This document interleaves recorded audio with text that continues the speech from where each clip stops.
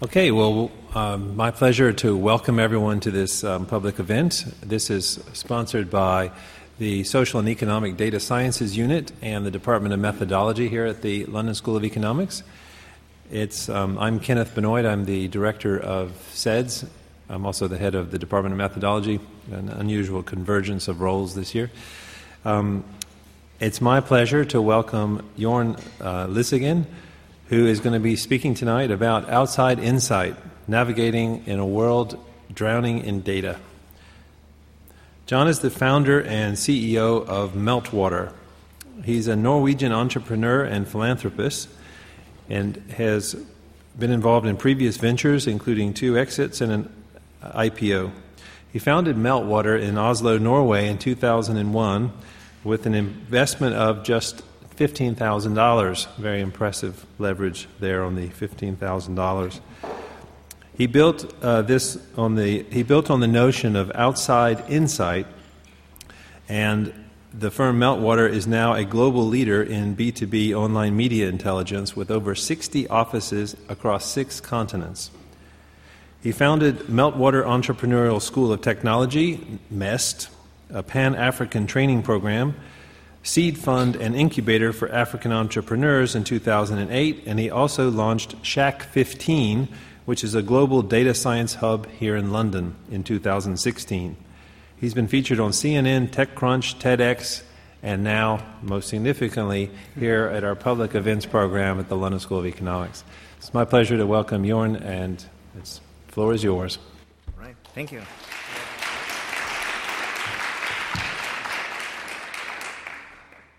Let me see. Maybe I need to use this. It should pick you up. You should be fine. Yeah. Can you hear me? Yeah, okay. Thank you so much for that, and thank you for coming today. Outside Insight is an idea that kind of grew with me for a few years. It was really an idea that came to me and was really the motivation for me to start Meltwater in the first place. And fundamentally, it was a realization that external information actually is really valuable for company decision-making. But for 16 years, I've been building Meltwater, and I've been really surprised to see how little executives really are incorporating external information. And for 16 years, I've been waiting for executives to, utilize the information in a much more rigorous way. And finally, I concluded I had to write a book about it. So that's why I did, and that book was launched this week here in London. I will start my presentation with 3 propositions. The first one is that I think that decision-making is of a major overhaul. I think that decision-making needs to adjust to a new digital reality. The second proposition of mine is that because of this, we are really going to see an entire new software category emerge. And this software category, I believe, will be one of the most important softwares that executives in companies rely on for insights and for decision-making. And as a consequence, how companies are run and governed will actually, in a very fundamental way, change. And change the way we look at companies, change the way we look at healthy companies, change the way we want to govern companies, and change the way we like to pay our executives. So let me start with a little vantage point of what Meltwater is. That will help you understand, the vantage point we have in the industry, maybe help you understand why we're thinking the way we do. But as Ken was saying, you started in Oslo, in Norway. Pretty humble beginning. We started with $15,000. You started in a shack. It was called Shack 15. It was an old shipyard, and this whole shipyard was to be demolished. And in these different shacks, there were some free office space that we got. So I got actually free office space from one of my former clients.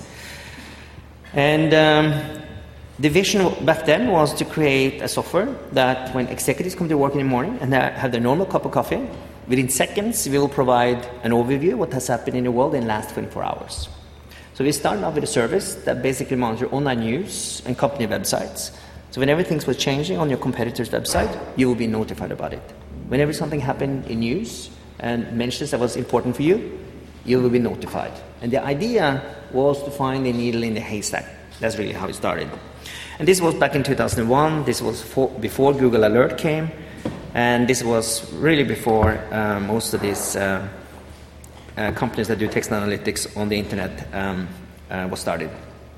But over the years, we've grown to a global business. We're headquartered now in San Francisco. That's where I'm based. We have more than 1,500 employees globally. We have more than 26,000 corporate clients.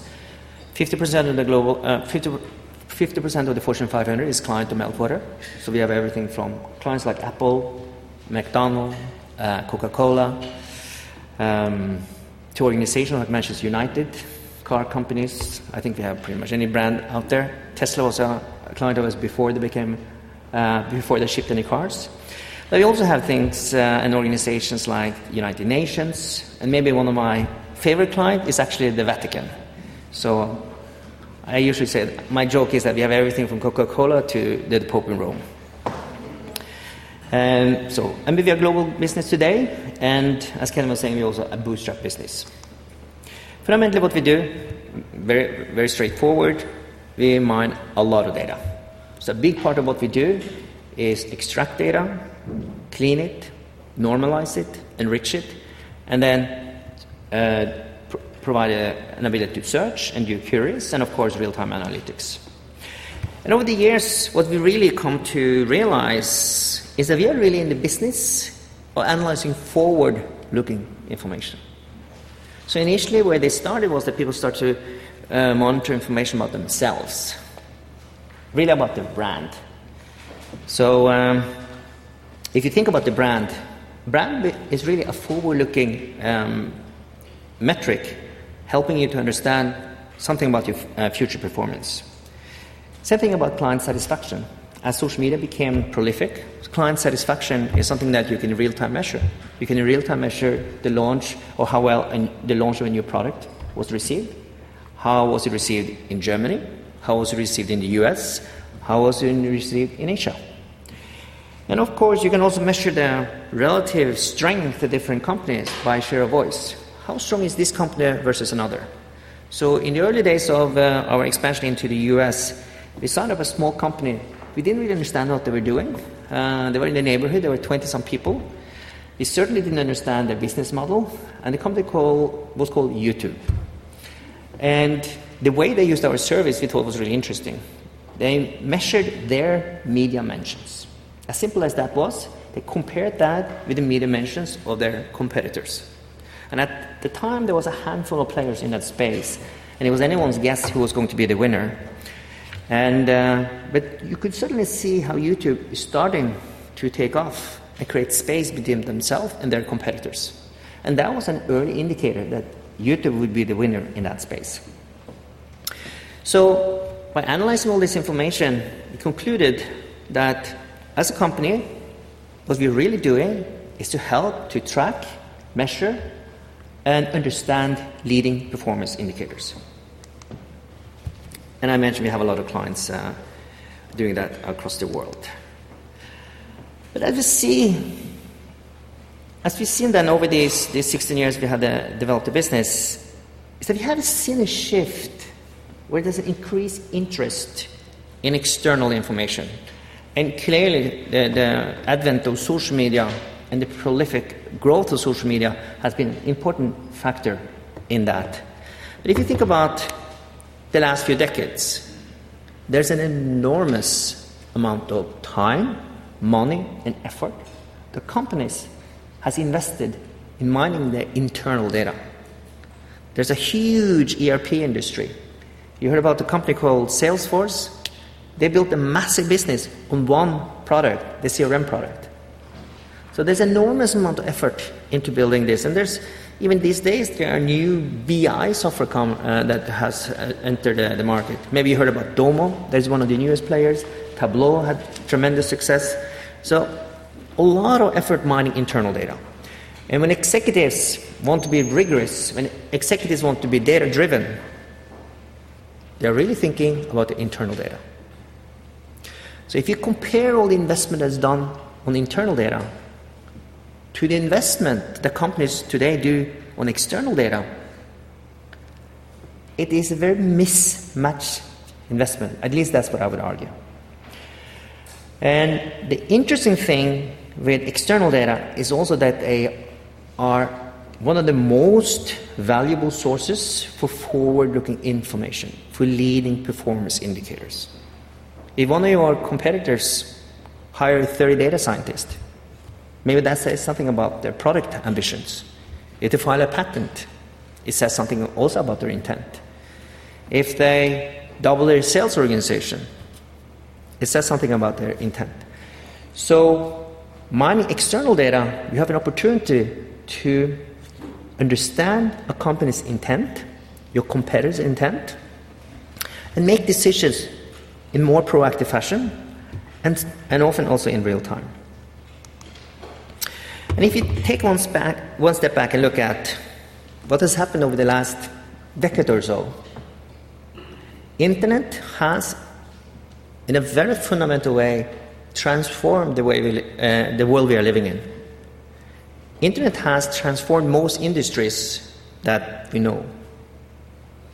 Banking has changed, shopping has changed, media has changed, the way real estate is sold is changed, marketing has changed, the music industry has changed. I mean, there's almost no industries that has not been transformed. But decision-making has remained surprisingly unaffected. And that's where we think that decision-making has to catch up and need to adjust to a new digital reality. Because in this day and time, the amount of information that's available has completely exploded. And it's very hard for anyone today to do anything without leaving online breadcrumbs. I don't know if any of you have tweeted that you're going to be at this event today, but a lot of you tweet, a lot of you post Facebook, a lot of you do Instagram, and every person shares on average 12 items per week on the internet today. And those pieces of information, they reveal who you're with, what kind of food you eat, what kind of places you like to hang out with, where you go on vacation. There's a tremendous amount of information that you reveal about yourself. But companies also leave digital breadcrumbs. Every time a company are making any initiative, launching a campaign, hiring people, changing the prices, they are leaving breadcrumbs. A patent filing is a breadcrumb. A job posting is a breadcrumb. A campaign to their clients is a breadcrumb. When they bid on Google AdWords, is a breadcrumb. You can, in this day and time, measure how much online ad spend you have in Germany versus UK versus US, and how all of these are trending over time. Here's an interesting breadcrumb that was discovered by VentureBeat 25th of April last year. And this was right before Apple was about to launch the financial quarterly report. And Apple had overnight laid off all its contract recruiters. That, of course, is an interesting piece of information. And that was taken as a bad omen. And people were worried about their report because people expected their financials to be softer than usual. And it was much softer. It was the first quarter in many years that Apple reported lower sales. And as a consequence of that, $58 billion was shaved off the value of Apple. And sometimes these numbers are so large it's hard to relate to. But I just checked. 58 billion is about the same as the market cap of BMW. And they spent about 150 years to get there. So it's a significant amount of money, even for a company like Apple. Talking of BMW, we mentioned Google AdWords. If you track a company's Google AdWords spend, you can understand how much money they invest in different markets, in different countries, and even what type of cars they're pushing advertisement for. And imagine if you can track the advertisement spend of your competitors. Suddenly they're moving the online ad spend from the low-end cars to the high-end cars. Isn't that really interesting? Maybe they move it from one country to another. Maybe they move their spend from Germany to UK. Really interesting information. And of course, information that's super valuable for you if you compete with a company like BMW. And Tesla here, you see, spends zero money on Google ad spend. They famously don't spend money on marketing. They focus everything on PR because they have Elon Musk. But if you take one step back and look at this, Internet is a treasure trove of valuable data. There's a whole plethora of data types that contains forward-looking information that can be used to predict your future performance. And really what we're talking about is really all the externalities that impact you as a business. And one way to look at it is really that because we live in a new digital reality, we have an opportunity to track Porter's 5 forces in real time. Porter's 5 forces can come to life in dashboards and real-time alerts and intimately help you understand the dynamics that happen in your competitive market. And that, of course, is a tremendous opportunity. I would argue that most companies today, when they look at their own company, when they look at their prognosis or forecast for next year, mostly look at their internal data, mostly look at some adjustment for those to create a budget for next year, without incorporating all these externalities and fully understanding all the external forces that, of course, also are very important to predict the future performance or next year's results. And this is where we believe, if you take a closer look at the way we make decisions today, it is quite obvious that the current way of making decisions has its weaknesses. So let's start with data sources. The data sources that are used today are fundamentally internal. They're internal data. They are myopic data. And what is the internal data? The last month's sales results, last month's churn, client acquisition cost, sales efficiencies. What is this information? This information is primarily operational metrics on how effective your organization is. That's really what you measure. And the focus is about you. It's an introvert focus. It's a navel-gazing activity. And the analytics, most of this analytics is lagging indicators. Most of these analytics, or most of the data that you analyze, are the end result of activities and investments that took place in the past. Sales result is a function of investment in product. It's a function of investment in sales organization, hiring salespeople, training them, ramping them up to a full quota, etc., etc. So by the time you actually get sales trickling into your ERP system, they suddenly show up in your financial reports. They're fundamentally shadows of things that took place in the past. And the cadence, you look at the data, are typically monthly and quarterly. And when you look at all these things, I would argue that the way we make decisions today are actually a pretty reactive way of making decisions. And you could even argue that if you run your company based on your internal data, it's almost like driving a car looking in the rear view mirror. The new paradigm that involves external data, if you embrace external data, the focus is not about you anymore. The focus is about externalities. The focus is about your industry. The focus is about the ebbs and flow of your competitive landscape, the ebbs and flow of your industry.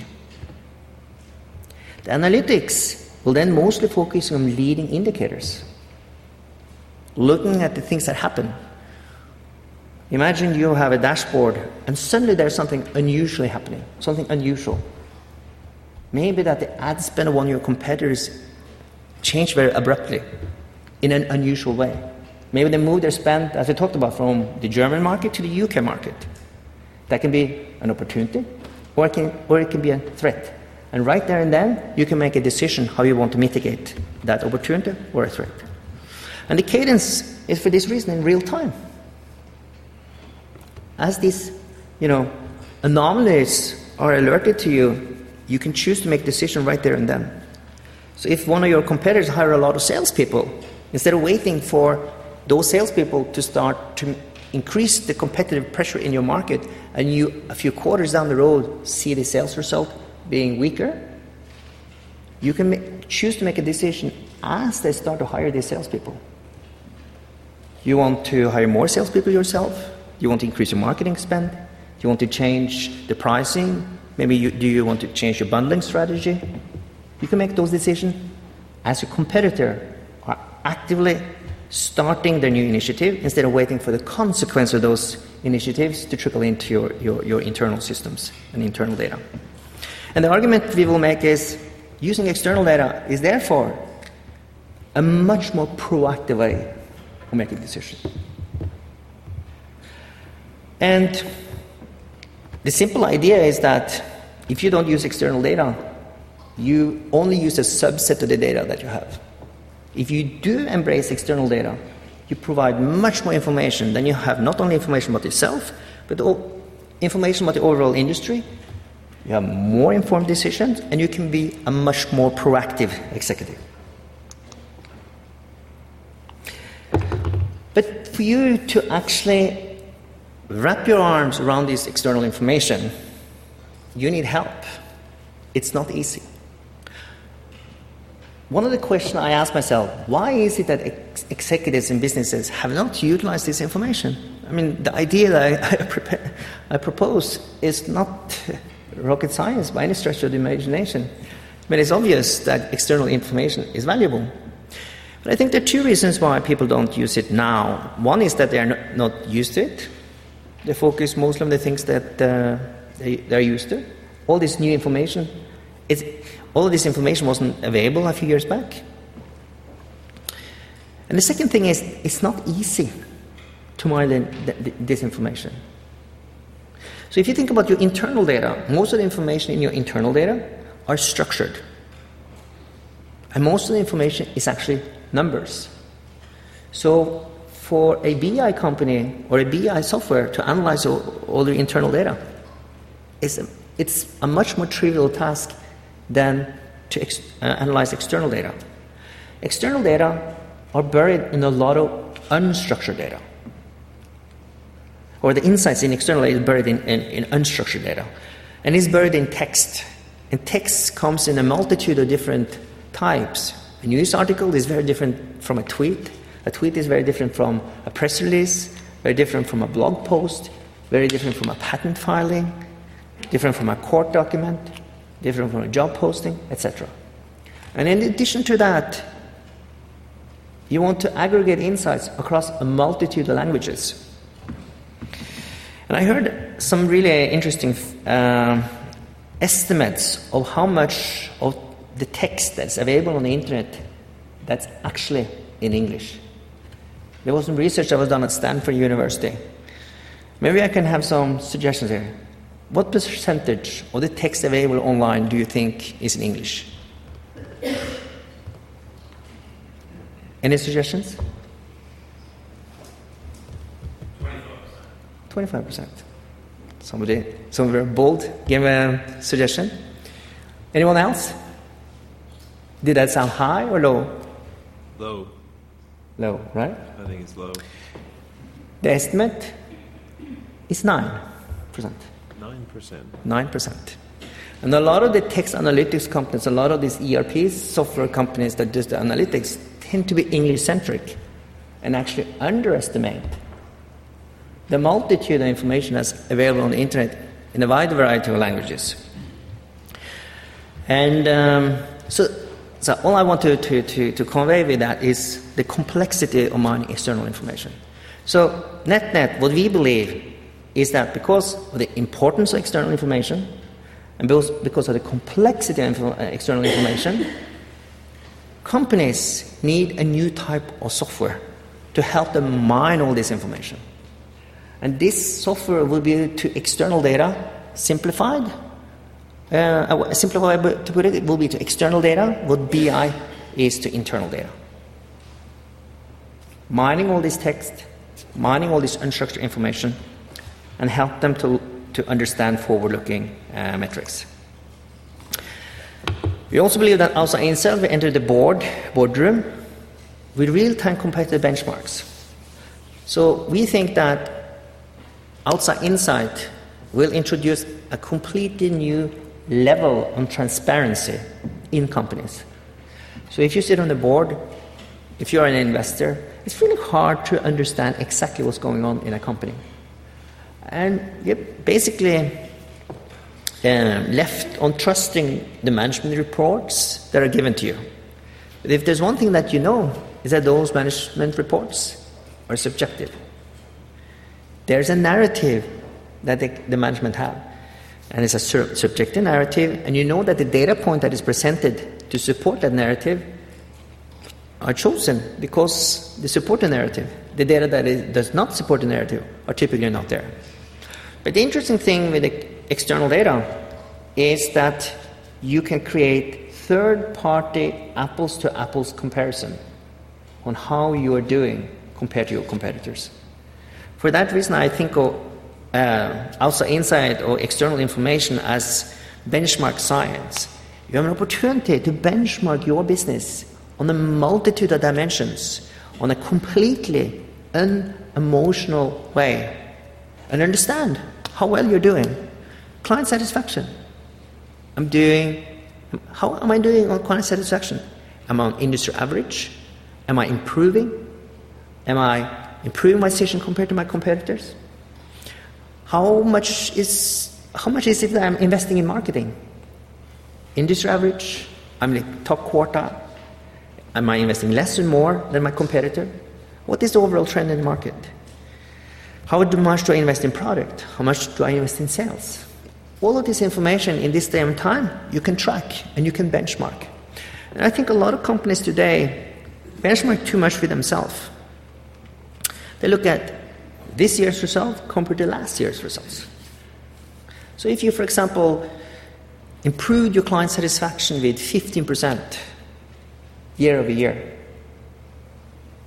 maybe you're happy with yourself. But it could be that your main competitor improved the client satisfaction with 20% in the same time period. So even you actually improved your actual client satisfaction score relatively yourself year over year. Net, you're actually worse off compared to the market. And the last thing I will say, and maybe invite to questions and some discussions, maybe lively discussions about the opportunity of AI and scenario analysis and game theory in decision-making leadership, is that when you have this enormous sophistication in data analytics, it is an enormous amount of data that you need to process. And the expectation is that you're making decisions in real time. You quickly end up in a situation where you take a page from the playbook or algorithmic trading. So when you make decisions, or when there's a situation arising, your outside Insight software is automatically doing scenario analysis. They're spinning through all sorts of permutations of what can happen. And based on historic results, based on whatever cost-loss function you have, and whatever game theory that's embedded into the algorithm, they recommend a certain number of options for you to choose. And they can rank those options and score them based on risk return, based on what kind of objectives you want to accomplish, and so on. And with that, I can do a quick summary. I believe that we live in a new digital reality where everyone leaves breadcrumbs. all of us individually as well as companies, gives a lot of online breadcrumbs. I think it's important to internalize today. Porter's 5 forces can be tracked in real time. I believe that decision-making needs to transform from introvert to extrovert. Companies need to think more about the industry than the internal operations. I'm convinced that all of you, in a few years, will be using outside insight. Or maybe it's called something different. We coined it outside insight. But I'm convinced that you will be using software when you make decisions that help and support you in making those decisions. And this software, simplified, can be described as being BI for external information. But the most interesting question and maybe discussion is how this new perspective, this new software will change the way companies are run, change the way companies are governed, change what it means to be a successful leader, change the way we think of the health of a company. And with that, I open the floor for questions. Thank you very much. Okay, so if you raise your hand, we'll take some questions, but I'm going to abuse my prerogative as chair and start with a question. So, Jorn, we have people come to us all the time for advice about how to make use of the internal information they have in firms, and there are lots of firms out there who are struggling just to make sense of the internal information, what you've characterized as being part of the old school approach. Yep. If that's the case, how are companies going to keep their heads above water in this vast sea of external information? Because the challenge just seems all the greater. My response is that they just have to change. They have to, it doesn't matter to look more in the wrong place. I think one dimension you can look at is a lagging indicator and leading indicators. So if you start there, there are a number of leading indicators you can also mine internally. But I think, to your point, companies today are spending a lot of effort trying to understand their internal data maybe even better than they already do. But my argument is, pick your battles. The big battles are really understanding external information and forward-looking information. Okay. Simplified. Thanks. So I'm making a note of hands, and we're going to start in the back there. I think I saw yours first. Well, actually, we go first, and then we'll take the fellow in the back, so that's fine. Yeah. Thank you very much. I am a former intelligence analyst. I did predict a downturn in tax revenues in the entertainment and hospitality sector in late 2002, early 2003. I did this in late 2001 on the grounds that America was going to invade Iraq in late 2002. My one quick question is, could you give us some examples of outside insight working? And secondly, is there an issue in your company with staff in the relative effectiveness of people depending on degrees of autism? Thank you. Yeah, so if you think about the examples, I mentioned a simple example already with YouTube. That's a very simple one. There's another example in the book that we talk about a company called Racetrack that use external information to significantly increase the precision in next year's forecast. And I alluded a little bit to that in my presentation as well. Most companies, when they create next year's projections, they look at last year's performance. They do a little bit of adjustment. They try to sandbag a little bit, create some buffers and cushions here and there so that they can overachieve it next year. And then they kind of negotiate back and forth. And that's mostly the process in most companies. And the idea that this executive had was that, why don't we look at the external information? Because there must be so many external factors that does impact our next year's performance. And by including those and carefully analyzing those and trying to anticipate the development or create assumptions about how these external factors will evolve next year, they were able to increase the precision in their forecasting significantly. So that's a very practical example, I think. And which external information that you need to look at will, of course, vary from company to company and industry. So there's some thoughtfulness that need to be put into that. But, for most cases, it's really the 80-20 rule, 20% of the factors probably are able to explain 80% of the impact. Another example that I think is really interesting is EQT, which is one of the largest European-based private equity firms. And they launched a venture fund more for early-stage investment in Europe. And they created a software that they gave the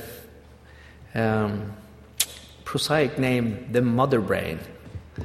And this software analyzing a wide range of data types online, job posting, web traffic, ad spend, and other online breadcrumbs.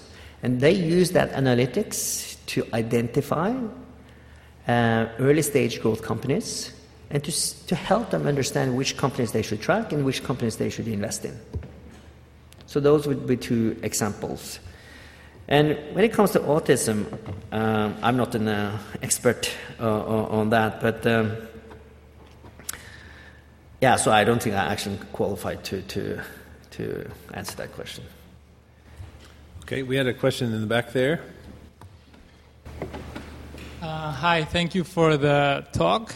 I was wondering if you believe there is a need to protect the privacy of the users, particularly those who might be unwillingly leaving these breadcrumbs, maybe because they're not as technologically savvy or they're just generally not that well educated. And if so, who should do this policing? Do we need a watchdog? Should it be the government? Yeah.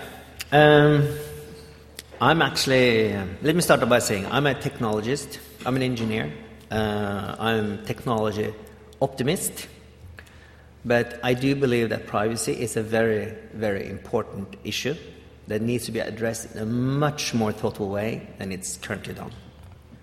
I think even the most technology savvy kind of forget or ignore how much information that each of us actually leave online. And some information is intentional. For example, if you post a social media, if you post a Facebook message, but a lot of it is also unintentional. Whatever you search on Google. So there are lots of information out there that is really sensitive. Who should be the watchdog? I think clearly the government needs to take a responsibility. It's clear to me that the corporates need to be regulated. Corporates want as much freedom and as much elbow room to operate as possible, but I don't think that is in everyone's interest. Okay, I've got a question over here in the front, and then you after. Hi. You've talked about how usually decision-making processes do not yet involve enough data. From an organizational point of view, I guess. From a psychological point of view, I just recently came across a paper called Algorithm Aversion, which illustrates how people, even though they have the necessary access to data, still rely on their gut feeling most of the time. How does your company tackle these issues with customers? Yeah, I think, let me start by saying, I do think that data should not be taken for face value always. I think one of the most important things that executives need to develop to be good executives, successful executives, is to question and challenge the data. There's one book that has been recommended to me that I want to read, which is called The Weapon of Math Destruction. And maybe you guys have read it, but I think the gist of the book is that if you don't understand the underlying algorithmic behavior of your software, you might end up in all sorts of biases. There's an innate biases in your algorithm that you don't know about, and your decisions are then biased in that direction. So I think you need to take all this software that helps you, and although I argue that we need to use outside inside, you need software to wrap your arms around all this external information, it needs to be challenged. It needs to be questioned. And I think one of the biggest skills and capabilities successful leaders going forward will have is to understand the fundamentals of data science. They don't need to be the data scientist, but I think there are two things that are really important to understand in order to assess the recommendation of a software. And is, number one is, how was this algorithm trained? On what data, right? What are the weaknesses in the data?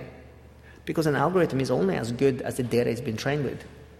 And the other thing is, what are the underlying assumptions, both with respect to the data as well as the underlying algorithm? Because you need to understand those assumptions. And if they don't mesh up with the situation you're facing, the data could be completely invalid. So that was a little bit a roundabout way to not fully answer your question, but I would say that this software is there to help you. We had a debate here at the other event where somebody described this software as a kind of GPS.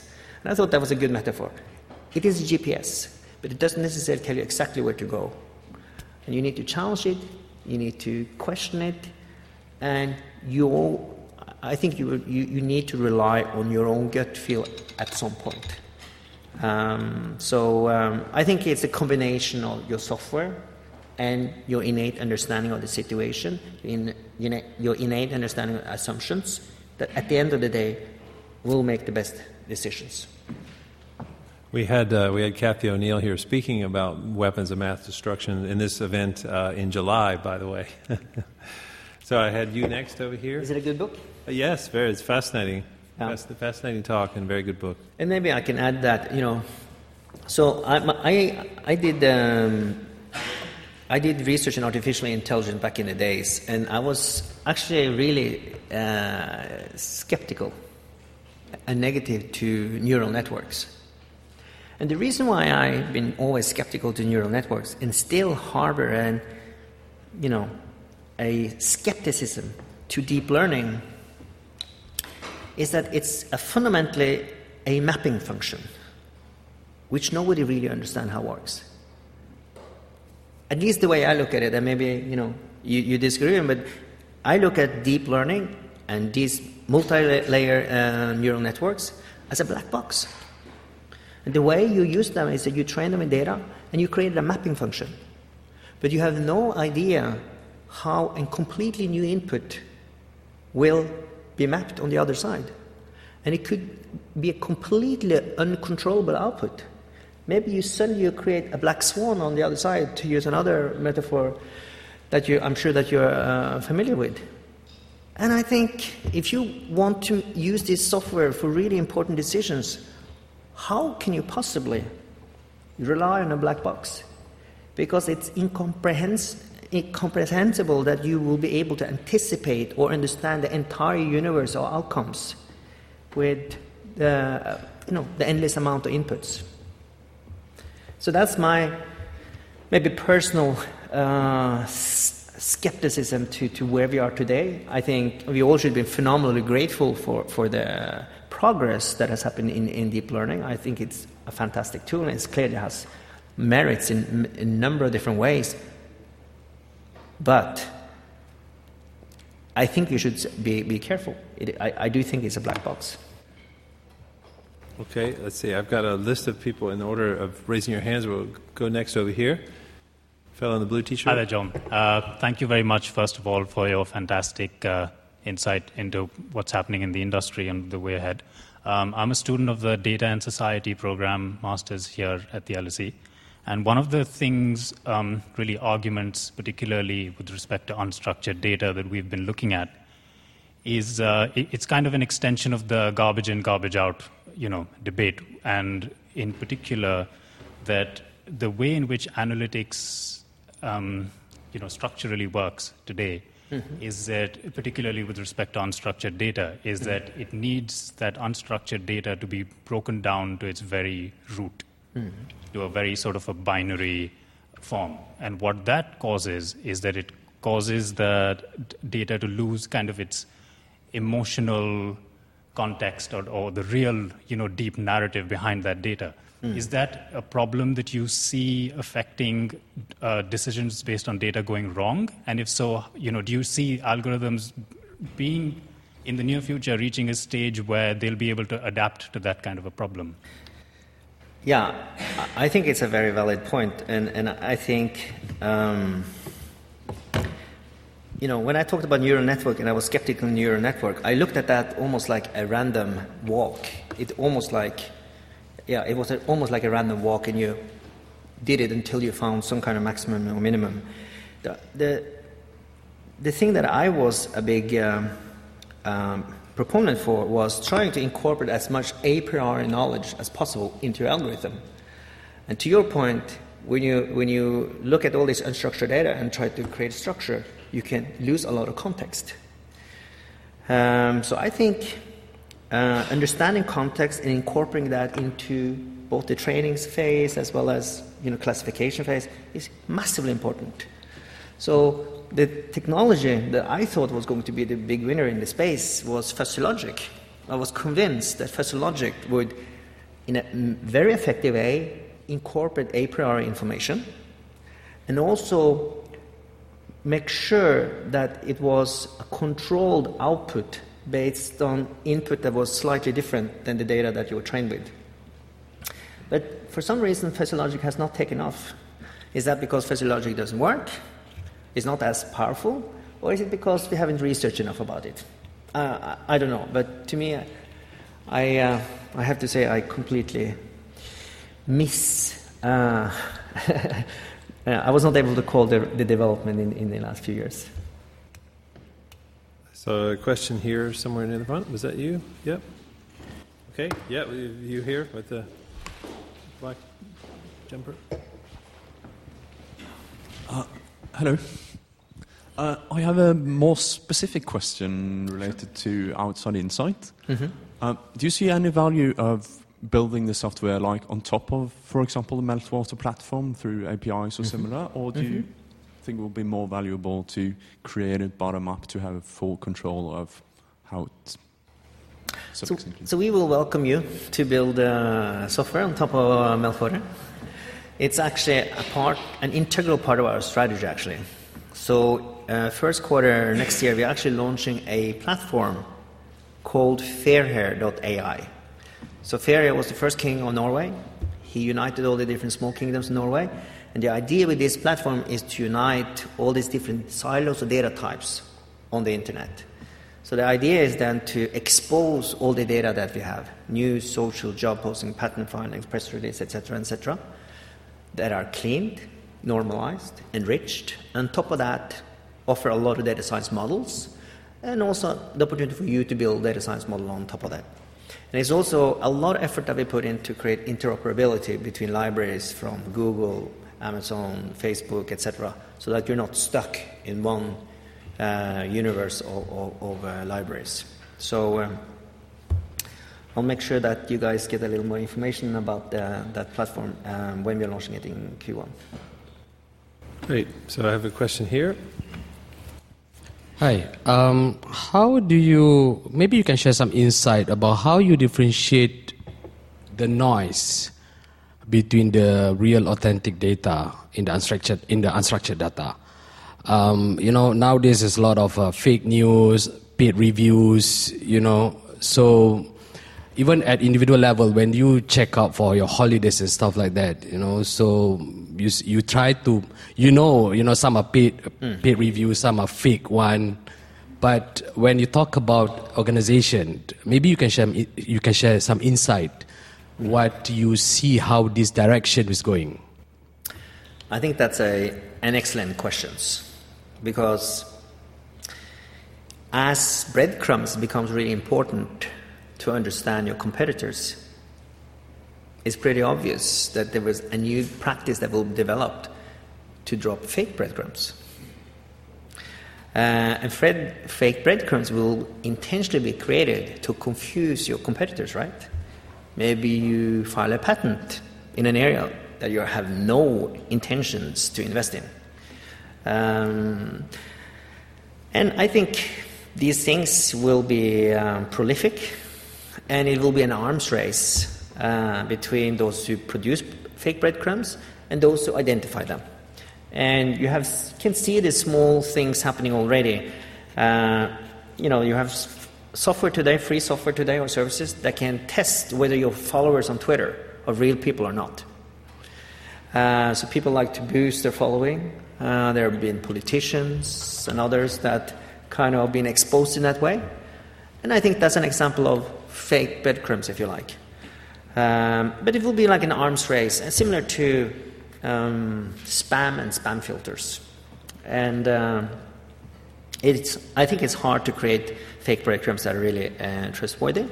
But, it's going to be a sub-industry of players that create and players that identify fake breadcrumbs. So, good question. See, there's a question here, and then we'll take you back there, and we'll move over here after that. I was intrigued by the client list that you brought up there, and I'm sure it's deliberately chosen to demonstrate a sort of eclectic mix of old and new technologies. But obviously, if you're YouTube, you're attuned to this stuff. What I was interested in is if you take some of the sort of older economy companies that you have, how quickly are they adapting to what you're putting in front of them? Or is it just that they feel they ought to buy it because they recognize it's going to be the next big thing? And how ready are they for what you're providing? That's a good question. And so my slide, when I present all these logos, are really, to try to present Meltwater in the most positive way possible. Some of these clients use it in a very naive way. And some are using it in a very sophisticated way. So a whole range of clients. And a lot of those clients are not necessarily clients globally and in their headquarters either. So it could be like a subsidiary or a specific department that are using it and are using it maybe sophisticated. But you're totally right. More traditional companies struggle massively to adapt to this. I think there's a lot of smaller companies and more innovative companies that have a better opportunity to incorporate this new technology. And I think this is a good thing for all entrepreneurs. This is a good thing for all small companies. This is a good thing for all that want to challenge those big, old dinosaurs in their industry. They can be faster, they can be quicker, they can be smarter, they can make decisions in real time instead of waiting for the others to make decisions and making decisions very slowly. But very valid point. Yeah. Hey Jan, thanks for your presentation. My name is Lars. I'm also an engineer, an environmental engineer, working independent as a consultant, mostly on global monitoring of SDGs. Yeah. And what I would be interested in knowing from you is how would you approach markets where potential customers are not connected to the internet, don't leave breadcrumbs, where external data may not exist, and maybe thinking outside a bit of the corporate world, but maybe how global organizations, like you mentioned, you're working with the UN, maybe you could elaborate a bit on that, could make better decisions in investments in these markets, World Bank investments in infrastructure, basic services such as drinking water, sanitation, electricity. If you could, thanks. Yeah, so is there any particular places in the world you're thinking? Is it any particular countries or markets you're thinking? I would say, anything that's considered as a low-income market, bottom of the pyramid is often a term that's been used. People lacking basic services, where maybe not even cell phones, less toilets, drinking water, things like that. These markets that are completely underserved by anything, I guess. Yeah, I think that my response would be, if there's no breadcrumbs, there's very little to mine. But I do think there are, in this day and time, there are things that can be done. Drones, I think, is super interesting. There are new data types that is coming where you can go in and check things. And drones is a super effective way and often cost-effective way to get information that you normally wouldn't have. But if people don't use phones, all these things, I think it's very hard. Then this is probably not the main area to focus on for Outside Insight. Question over here. Thank you very much for your talk. You've talked about unstructured data and data mining, which in a sense has been the holy grail of business intelligence for a long time now. And you had up on your slide some of the established big tech companies who are focused on business intelligence and so forth. They are presumably also very much focused on this, the analysis of external data now as well as internal data.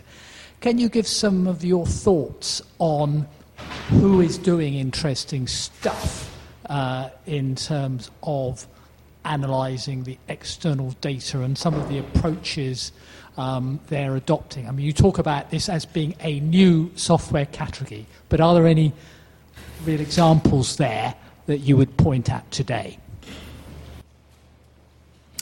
Yeah, so with respect to the existing large players, I actually don't see much. The work that is done in this space is more on the new companies, and some of them are in social media, right? And they nibble at the edges of maybe the overall vision of across the diversity of external data. But social media, of course, is a very valuable source of external information, and that, of course, is a well-established practice. And we talked about a little earlier, there are a multitude of social media analytic companies all over the world. And that can help you understand client satisfaction, they can understand your brand, they can understand your share of voice, they can understand sentiment, how strong your following is in the different demographics, age brackets, gender, etc. So they can do some of this stuff. I also think there are also examples of companies that specialize in a specific data silo. It could be a company that specializes in patent data. They look at the trends and in the patents that are filed by the different companies. They use their experience to also price the value of a patent based on existing trading or patents in the market, etc. But very little is actually done connecting the dots across this vast diversity of data types. So it is still very, very early days. At least that's what we have seen globally. Okay, and I got you in the back there. Thank you for the talk. Just a very quick question. Is the problem with external data, in a competitive sense, everybody has access to it? So what I mean by that, if you're a kind of corporate performance, apart from the Apple example you showed, generally you guard that well. So, you guard your quarterly earnings and et cetera and your competitiveness. But you own that and you understand what's going on in your markets. The problem is in external data is once we reach a plateau, everybody understands what's going on and there's a sort of common understanding of sentiment analysis, whatever it might be. So will we just kind of flip back round where we've mastered external data, we all have a common agreement, we go back to just looking at internal data again, I suppose? No, I actually don't think so. I think the interesting thing with external data that is publicly available, right? But everyone look at that data differently. So it's not so that there is an objective truth. This is happening such and such in your industry. There are certain facts that happen. A competitor doubled their online ad spend. That's true.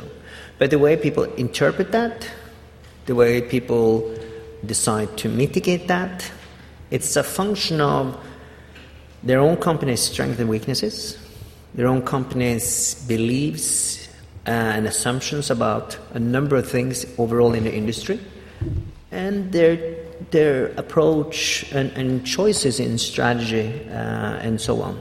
So although all the information is available, I think it's still going to create a diversity in terms of how people interpret it and execute on it.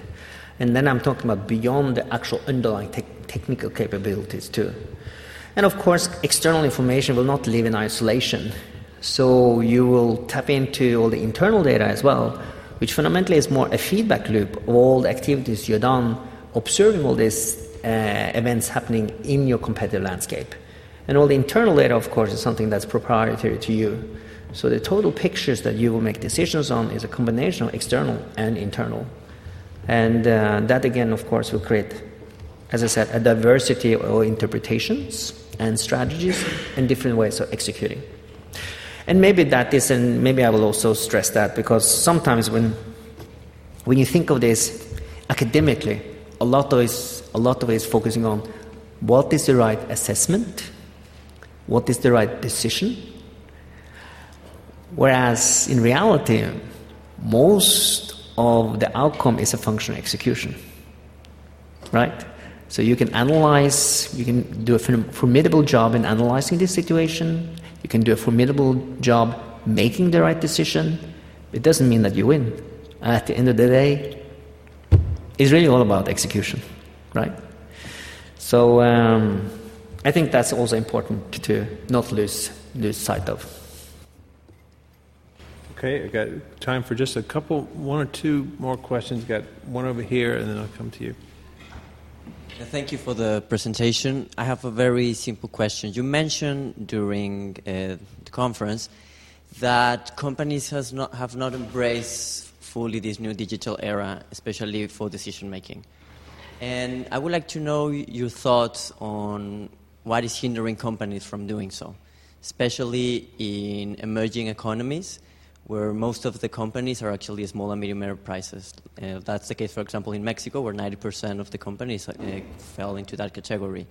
What is it? What is happening? Is it that these kind of services is still too expensive? Is it that they are not, that companies are not aware of them, or what are your thoughts on it? Well, I think it's early days. The software that can help you understand all these external sources are not fully readily available. In the book, we offer a promo code and give access to a private beta that try to connect the dots across a number of different data types. So I think the biggest hindrance for people to take advantage of all this external data in a systematic and rigorous manner is that there isn't really good solutions off the shelf. And to build that kind of software is really expensive and takes a lot of effort. So I think that's really the main reason. But I believe there will be a number of different vendors in this space in the next few years. I think this is going to be the hottest and the fastest growing enterprise software space that we have seen in decades. And I think the big players in this space will be building companies that are much bigger than Salesforce, because it's much more important data. It's much more important for decision making. So maybe that's a good opportunity for some of the people here. Maybe some of you are budding entrepreneurs, I don't know. But there will be lots of room for innovation and entrepreneurship in this space. I think we have one more question over here. Hi. I think the idea is great, but aren't you afraid that that people in companies will be resistant to using the software because it will force them to work harder and better? I actually don't think so. I guess my perspective is simply that, it's a lot more it's a lot more fun to be successful and to win. And I think maybe I'm biased here, but I think that you need this kind of software to be successful in the future. And it will be, counterproductive to not embrace it and not run for it. So I don't necessarily think you need to work harder. Maybe it can help you to work less hard. Maybe it will save you some time to not have to hose out a lot of fires and issues that ended up because you made the wrong decision. I don't know. Okay.